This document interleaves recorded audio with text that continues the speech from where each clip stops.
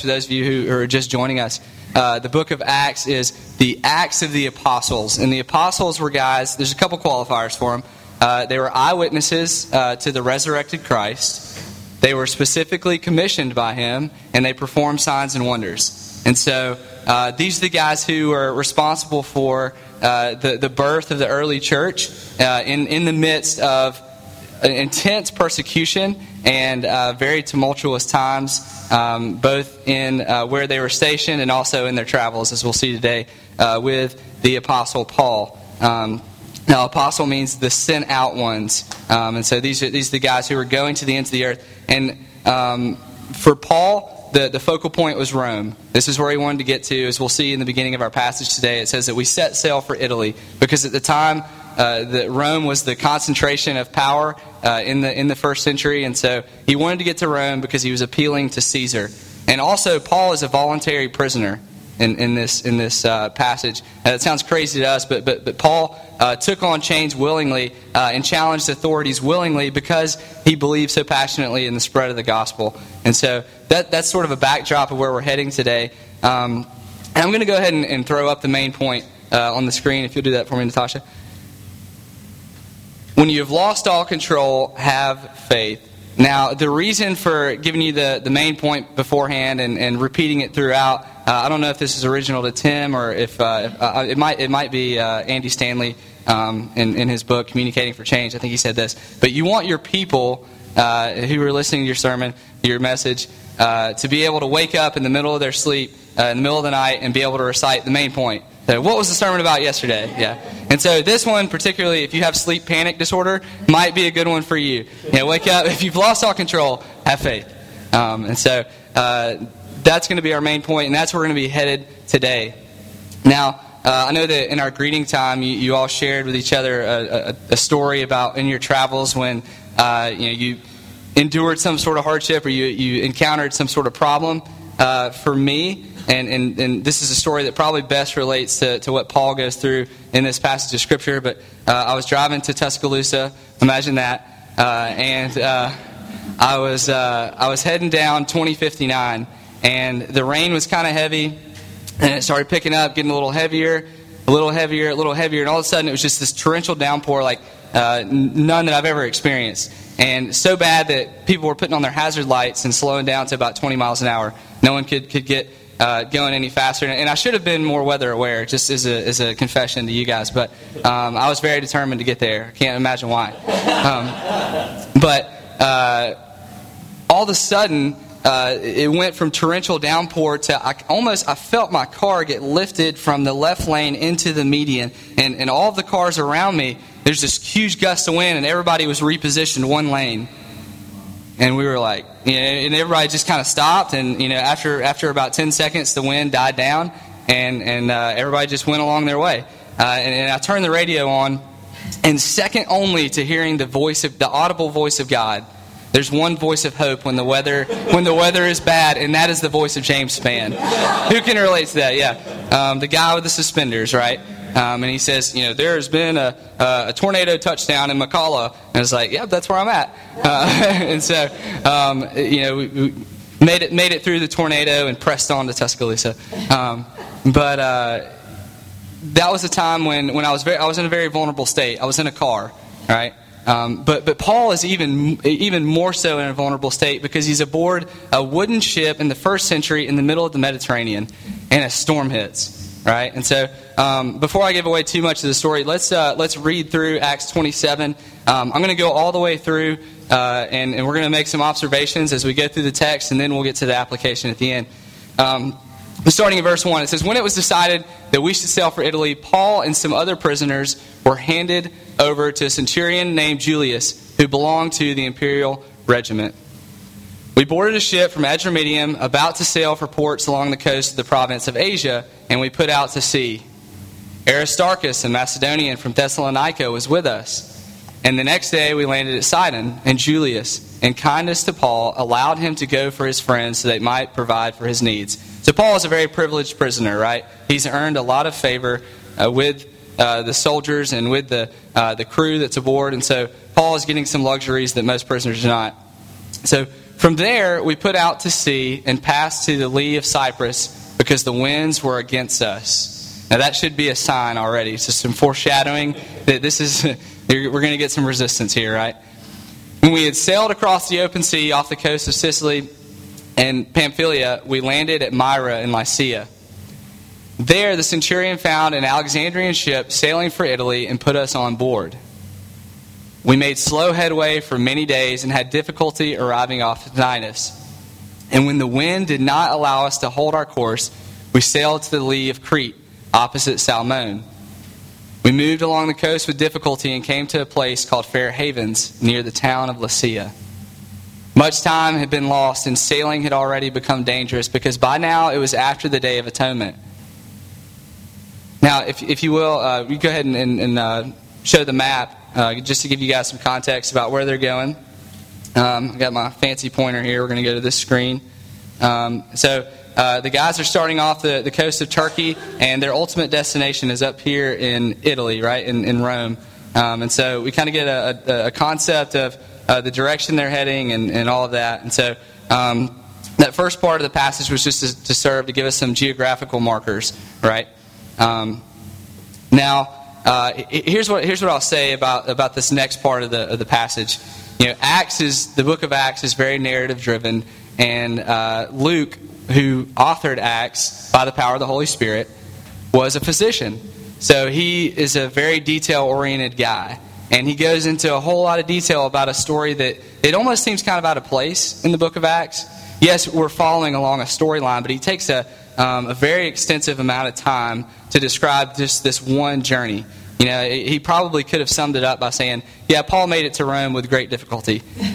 But I think that there's the reason for why he went into such great detail, I think because there's some symbolic and just some conclusions that we can draw from this, and some life application that we can draw from the actual events of the story, right? This is the Acts of the Apostles, right? This is not the theological dissertation of the apostles. This is what was actually done by the sent out ones. And if you remember from the verse that Trenton read at the beginning, he said, from generation to generation, God, your mighty acts are proclaimed. And so Luke is proclaiming the mighty act of God in delivering Paul in this storm. And so let's without further ado, let's get into that.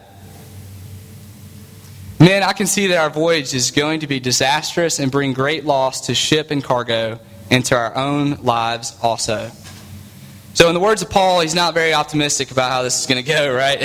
Basically, you can't say anything more drastic than, we're all going to die. But that's what Paul says in this instance. And so, not a very good outlook for the journey. But Paul's not afraid of death. He's already told us that. He said, for me to live is Christ, to die is gain, right? But the centurion, instead of listening to what Paul said, that's a Roman commander, he followed the advice of the pilot and the owner of the ship. Listen to the professionals, not the crazed religious prisoner, right? Since the harbor was unsuitable to winter in, the majority decided that we should sail on, hoping to reach Phoenix and winter there. And there was a harbor in Crete facing both southwest and northwest. And when a gentle wind began to blow, they saw their opportunity. So they weighed anchor and sailed out along the shore of Crete. Before very long, a hurricane force called the Northeaster swept down from the island. Now, if a weather event has a name, you know that it's very significant and poses a very big threat, right? I had no idea what a nor'easter was until I was serving in the Go Love Tell initiative in Maine. And we were up in the Northeast, and a lot of things about New England culture were new to me. Like lobster rolls and Red Sox baseball. I got to experience all that. But one of the things that I learned up there about the nor'easters when we were at the University of New England, their mascot is the nor'easter. I was like, oh, that's not very intimidating. It's just a directional mascot. They said, no, you don't understand. This is a macro cyclone. And the reason that it gets its name is because there's a huge gust of wind in the counterclockwise rotation of the sail of the storm. The most intense is the northeast blowing wind. And so, if you remember from the map, they're heading towards Rome, and so a northeast wind would blow them out into open sea, right? a very strong wind would take the ship, and they were kind of island hopping and staying close to the land because they knew it wasn't a good time to sail. These are professionals, right? But they couldn't have predicted that this massive storm was going to blow them out into the open sea. And so we see symbolized in that the vulnerability that they're exposed to and just being in a very dangerous place. And so with that, we'll go on. The ship was caught by the storm and could not head into the wind. And so we gave way to it and were driven along. They were just like I was in my car at the mercy of the storm, so were they at the mercy of the storm. And as we passed to the lee of a small island called Cauda, we were hardly able to make the lifeboat secure. So the men hoisted it aboard, and then they passed ropes under the ship itself to hold it together. Because they were afraid they would run aground on the sandbars of Syrtis, they lowered the sea anchor and let the ship be driven along. We took such a violent battering from the storm that the next day they began to throw the cargo overboard. On the third day, they threw the ship's tackle overboard with their own hands. And when neither sun nor stars appeared for many days, and the storm continued raging, we finally gave up all hope of being saved. After they had gone a long time without food, Paul stood up before them and said, "Men, should have taken my advice and not set sail from Crete." It's a very comedic moment for Scripture standards. Paul just gave him the big "I told you so," right? Like, I've got this thing, it's called the Holy Spirit inside of me, and he's letting me know things before they unfold. So you probably should listen to me, right? I don't know that was Paul's attitude necessarily, but he made it a point to say that was not his advice from the get-go. He said, "Then you would have spared yourselves this damage and loss." To them, the men are scared for their lives at this point, I'm sure. Paul, we know, is not. He is probably under some distress, but ultimately he has it in a proper framework because he knows that his future is secure. But for these guys on the board, they probably came from a wide range of, during that time it was very popular, the mystery cults and the pagan gods that they worshipped. They probably would have seen this storm and getting caught in it as some act of retribution towards them. And they probably would have had all these superstitious beliefs around what's going on. And we'll clear some of that up later. But Paul is trying to speak to them in a moment of great distress and despair. And a lot of times that's what it takes to finally get to finally listen to somebody, right? I didn't turn my radio on to listen to James Spann until I was in some great moment of need, right? But now I urge you to keep up your courage, because not one of you will be lost. Only the ship will be destroyed. How is that going to happen? Last night, an angel of the God to whom I belong and whom I serve stood beside me, and he said, "Do not be afraid, Paul. You must stand trial before Caesar, and God has graciously given you the lives of all who sail with you." So in other words, Paul, you're being called to this greater purpose. I have to get you to Rome so that you can stand trial before Caesar like I promised you that you would get to do. And with that, as a consequence of that, everybody else is going to be okay too. Right? And so in this sense, Paul's presence is a source of salvation for the crew. So keep up courage, men, for I have faith in God that it will happen just as he told me. I have faith in God that it will happen just as he told me. Nevertheless, we must run aground on some island. On the 14th night, we were still being driven across the Adriatic Sea, and when about midnight, the sailors sensed that they were approaching land. They took some soundings and found that the water was 120 feet deep, and a short time later, they took soundings again and found it was 90 feet deep. Fearing that we would be dashed against the rocks, they dropped 4 anchors from the stern and prayed for daylight. In an attempt to escape from the ship, the sailors let the lifeboat down into the sea. The low-life sailors, man. Pretending they were going to lower some anchors from the bow. So they're trying to make a great escape and get away from this. They didn't have faith in what Paul was saying. So then Paul said to the centurion and the soldiers, "Unless these men stay with the ship, you cannot be saved." And so the soldiers cut the ropes that held the lifeboat and let it drift away. So Paul even now has his own enforcers. He's taken so much command of the ship that the guys who were calling the shots before are like, "We're getting out of here. This crazy guy is not going to be able to deliver us." But then he takes the force of the soldiers and said, "Hang on, shut that down. If we're all going to make it, we're going to make it together, right?" And so just before Paul urged them all to eat, for the last 14 days, he said, "You have been in constant suspense and have gone without food. You haven't eaten anything." These guys are likely very delusional. Now I urge you to take some food. You need it to survive, and not one of you will lose a single hair from his head. After he said this, he took some bread and gave thanks to God in front of them all. And then he broke it and began to eat. So we see an extremely everyday, normal act of breaking bread and eating together in the midst of this horrible storm that's raging on for 2 weeks. And this disaster that struck the crew, and when it said that they had abandoned hope, that that they saw no hope of being saved. And so they were all encouraged and ate food themselves. Altogether, there were 276 of us on board. And when they had eaten as much as they wanted, they lightened the ship by throwing the grain into the sea. So this is a Last Supper of sense, right? When daylight came, they did not recognize the land, but they saw a bay with a sandy beach where they decided to run the ship aground if they could. Cutting loose the anchors, they left them in the sea and at the same time untied the ropes that held the rudders. Then they hoisted the foresail to the wind and made for the beach. But the ship struck a sandbar and ran aground. The bow struck fast and would not move, and the stern was broken to pieces by the pounding of the surf. The soldiers planned to kill the prisoners to prevent any of them from swimming away and escaping. But the centurion wanted to spare Paul's life and kept them from carrying out their plan. Again, Paul is a source of salvation for this crew. He ordered those who could swim to jump overboard first and get to land, and then the rest were to get there on planks or on other pieces of the ship. And in this way, everyone reached safely and lived happily ever after, right? So we've just walked through this passage. Let me reiterate the main point, and that is that when we've lost all control, have faith. Right? Let's break down the application of that and try to contextualize that to fit our time frame and what this story and what this passage can mean for us. Because it's hard for us maybe to connect with the uncertainty that Paul was dealing with, because we live in a very predictable and controlled time frame. Right? We have we have access to a lot of information. Paul couldn't just tune in and listen to what's going on the radio. Or pull out his weather app and see what the weather blog says.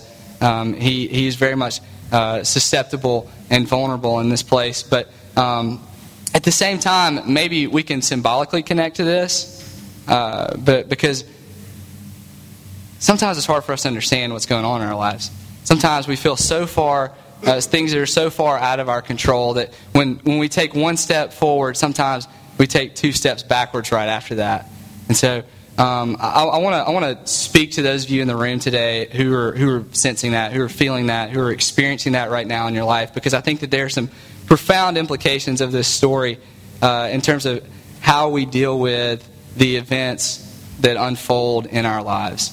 And if any of you have taken a psychology class, or maybe you have some interest there, part of human nature is the internal and external locus of control, right?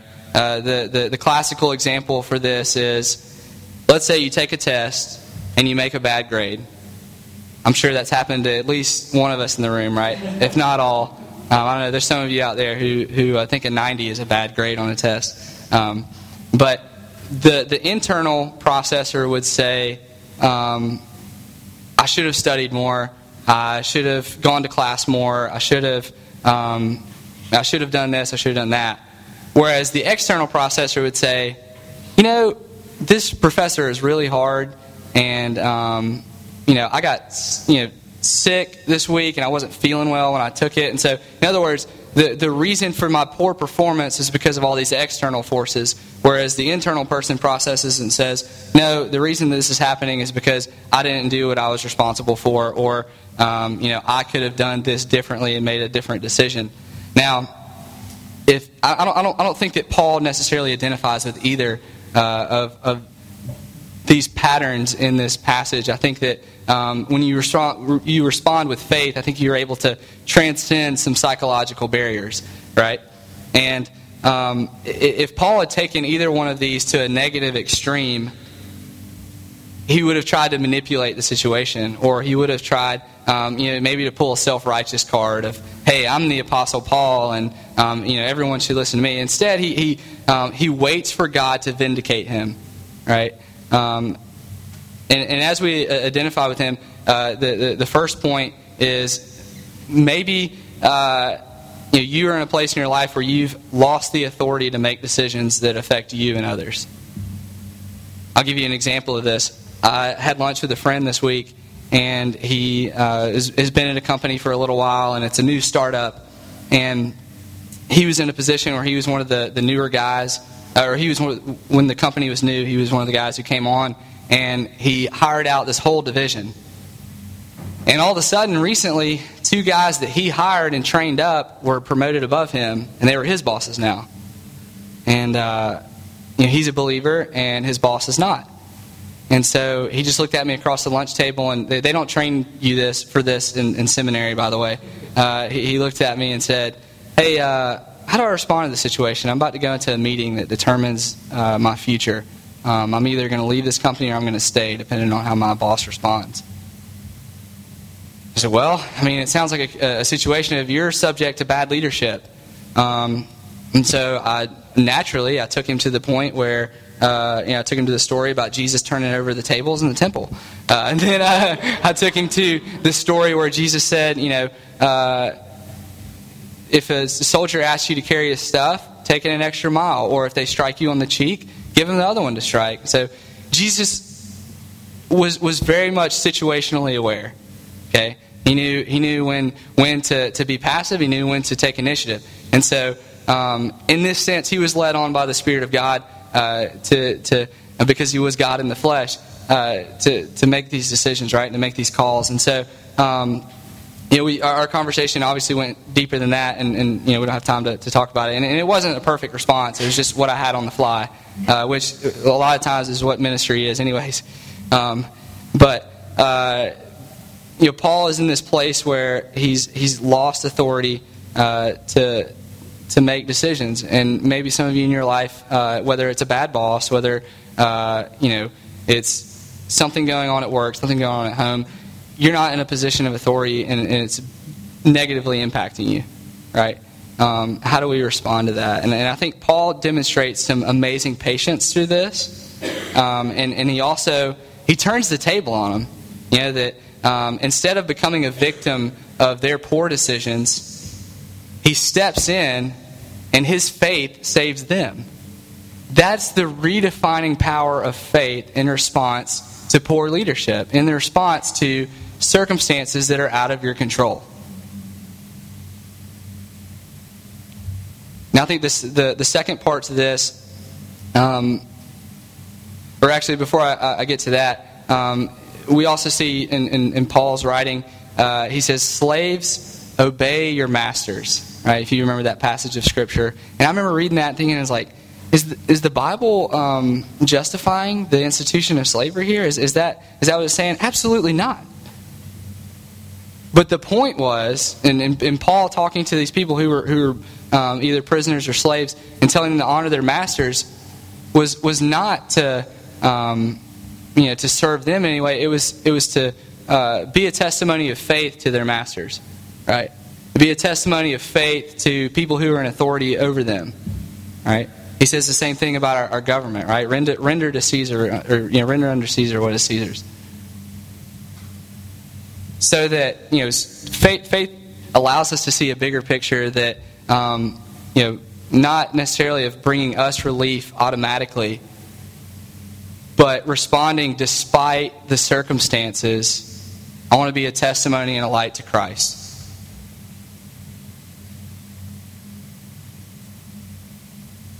The second part to this is the symbolism of the storm. This is an indiscriminate force that's going to take out anybody in its way, right? And I think this is where God's goodness is most challenged by skeptics or people who are non-believers, they want to say, how can a good God allow bad things to happen to good people? Or to happen to humanity in general? What's the explanation for childhood cancer? What's the explanation for the lady who lost her husband in their prime, and their years of life and marriage together were cut short? This just seems so senseless, right? How can God be good and all that stuff happen? I'm sure a lot of the crew were thinking this too when they were with Paul. And the solution to this, the explanation to this is really simple. We live in a fallen, broken world. And that comes across as really trite sometimes to people who are hurting. So I wouldn't necessarily say walk into a room where someone is on their deathbed and say, this is just happening because of the consequence of sin. Yeah. No one wants your theological analysis at that point. They really don't. They're hurting people. And I learned this yesterday. We were running I'm the associate rec minister here at Dawson, and we were running our upward basketball league, and I was sharing the halftime devotion with the families, and we're walking through the story of the gospel, and I drew the topic of sin, of course. Me and Tommy are rotating, and I got to talk with them about how sin has affected everything in our world, and how everything that's gone wrong is a consequence of the fall. And it was really easy to talk to the parents of the 3rd through 5th graders about how their kids were sinners and needed Jesus. Because I went downstairs during picture day and they're running all around like crazy. But to the K through 2nd grade girls, their parents, like sweet little girls. I just didn't have the heart. It was like, oh my gosh, like how do you say this? But this is something that we're naturally born into. Your child hasn't done anything wrong, I promise. But fallen creation is the reason why indiscriminate forces take control from us. They afflict us and affect us, and I think that's what's characterized by this storm. But also in this, Paul views it as an opportunity to share faith, right? He views it as an opportunity to say, my faith in my God transcends this catastrophic event. Faith in my God transcends the bleak outlook, and faith in my God transcends this life. That's why he was bold in the face of death, right? In Hebrews chapter 1, it says this, now faith is the assurance of things hoped for, and confidence in things not yet seen. I hear a lot of people talk about positivity. That's kind of been a buzzword in our culture. I'm just trying to stay positive. And positivity is kind of taking on this sort of new age feel to, do good, be good, karma, all that. But ultimately, Paul wasn't optimistic. Paul wasn't staying positive. Paul was responding with faith. It's totally different. It's totally, totally different. If you remember from Mark chapter 14, Mark chapter 4, Jesus is faced with a similar natural disaster. It's a storm that comes over the ship when the disciples were there, and Jesus is asleep on the boat, and even in the midst of the raging storm, and they wake him up, and he comes up, and he makes the wind and the waves obey him. He just puts it to rest right there. And the disciples are obviously astonished. And Jesus looks at him and he says, why are you so afraid? Do you still have no faith? Because in the midst of the storm, they're waking him up. Jesus, Jesus, Jesus, please help us, please help us. He said, did you not have faith that I would deliver you from this?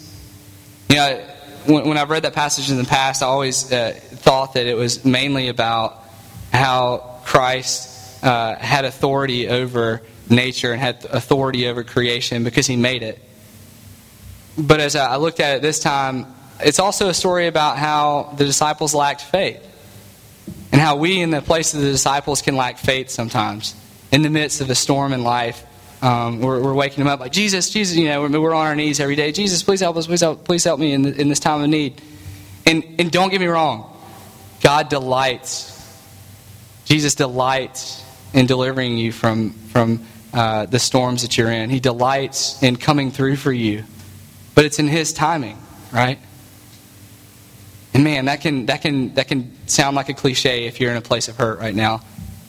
But I promise you, look at the example of Paul. Listen to the words of Christ. When we respond in faith, God delights in coming through for us. And also, it just is a theme of Scripture. Faith is a saving force. Faith has saving power. You know, when the woman came to Jesus when He was having dinner with the Pharisees, and she's crying so much that she's using her hair, and it's enough water to be able to wash His feet right there. It's just this really messy scene. And He says, "Go in peace. Your faith has saved you." Your faith has saved you. Our faith, when we respond with faith, it has saving power, and we see that in this story. If you would just have faith in my God, you would be saved from this. Not a single piece of hair will be missing from your head. It might be a little wet because you have to swim to the shore, or you have to ride a piece of the ship onto the shore, but you won't lose a single hair from your head. And lastly, I think faith enables us to see the big picture. You know, when Paul's able to say, "Look, I endured this for the sake of the gospel," right? I endured this because I want to see people come to faith. I want to see people, watch me and how I respond. Faith transcends psychological, emotional, and circumstantial barriers. And so if you're in a place today in your life where, when I showed you that map earlier, you saw the big storm part, you feel like you're either heading into that, you're in the middle of it, or you're coming out on the backside. I hope that you would be encouraged today by the example of Paul and by the testimony of Scripture to respond with faith. Let me pray for us. Father, we thank you for this time in your word.